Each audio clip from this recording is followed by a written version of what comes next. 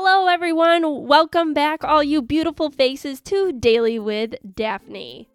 Bear with me through this episode as I have a cold and I have been breathing very heavily. I keep re-recording myself and it just doesn't get any better. So this morning I woke up to my alarm, and I recently have a new phone who dis, and it's an iPhone 11, and I'm truly the worst millennial known to date.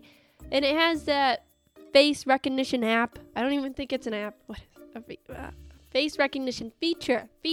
It's a feature on the phone. And quite frankly, this feature isn't very kind to us at all. So I wake up to turn my alarm off, and to turn your alarm off, it needs to recognize your face. But apparently, it can recognize my face in less than a second when I'm wearing sunglasses, but it won't if I have no makeup on and a retainer in my mouth.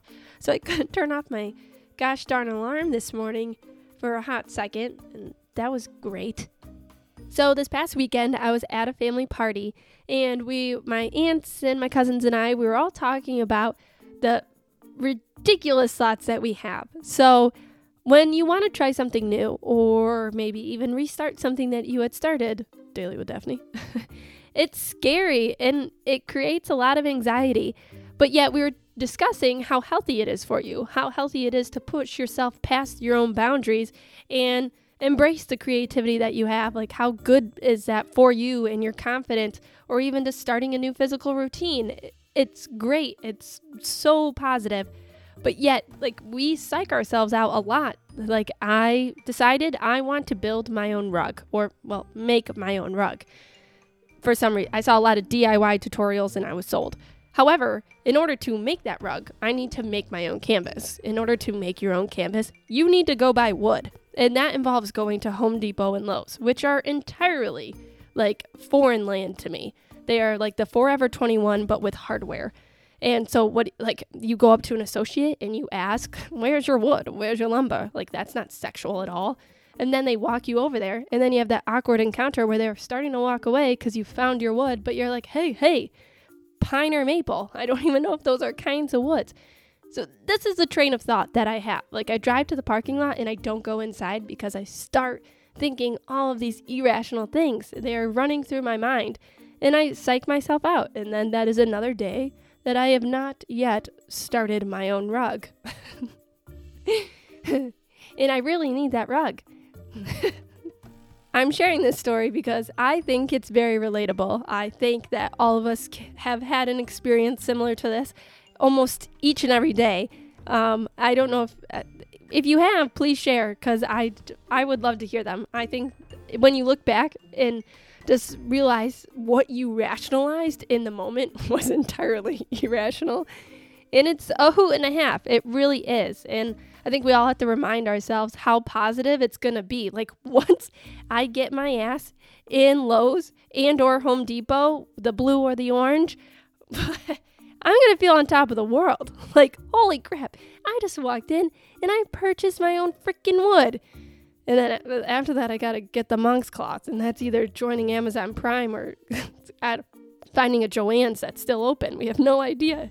But in that moment, I'm going to be that chick. I knocked my thing, sorry. I'm going to be that chick that just walked in there and bought some freaking wood. I'm also probably going to have to buy a staple gun. That's going to be a different story.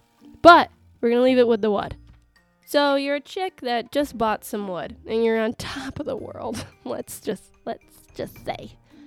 But now you have a boy crush. We all have multiple boy crushes. I'm sure men have multiple female crushes.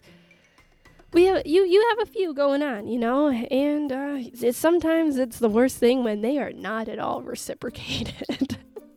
Have you ever felt that, ladies? Men, you probably have too.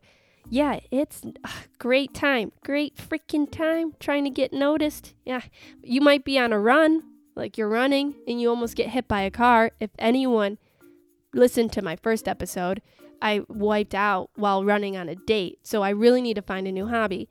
And then I gathered myself, and now I'm running again-ish, and next thing you know, Smile of the Century is looking up at me, and all I can do is just wave back and keep running away and not say a word. You have a crush on this guy, but yet you can't create dialogue.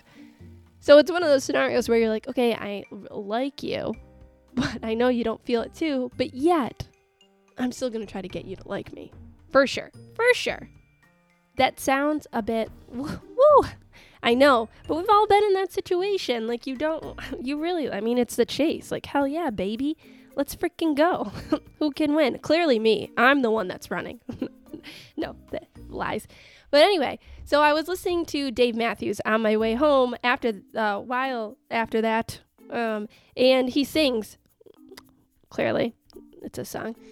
But he's singing Gray Street, which is a great song. Like, oh my gosh, it's phenomenal lyrics. Like, my mom freaks out every single time she listens to it. It's absolutely adorable. She goes like, I can't believe a man wrote this about a woman, which is true. Like, if you want to get inside a woman's brain, like, that is one song to listen to. So Dave's talking about a woman in the song who would change so much about her using colors bold and bright. And ladies, and even men maybe, like, I bet we've all been in this scenario where, like, okay, yes, I know you don't feel the same, but I will, let me become brighter. Like, what does that even mean? So we're, again, irrational thoughts, for sure.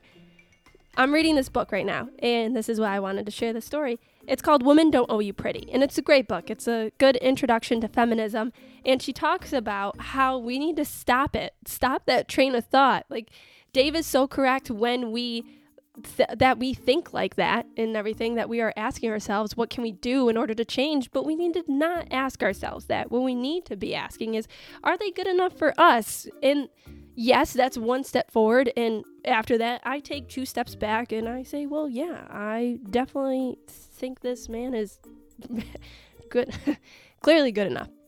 So yeah, we take a step forward. We acknowledge the fact that, heck yeah, we're good enough. We are, we're awesome. And kind of funny sometimes, to be honest.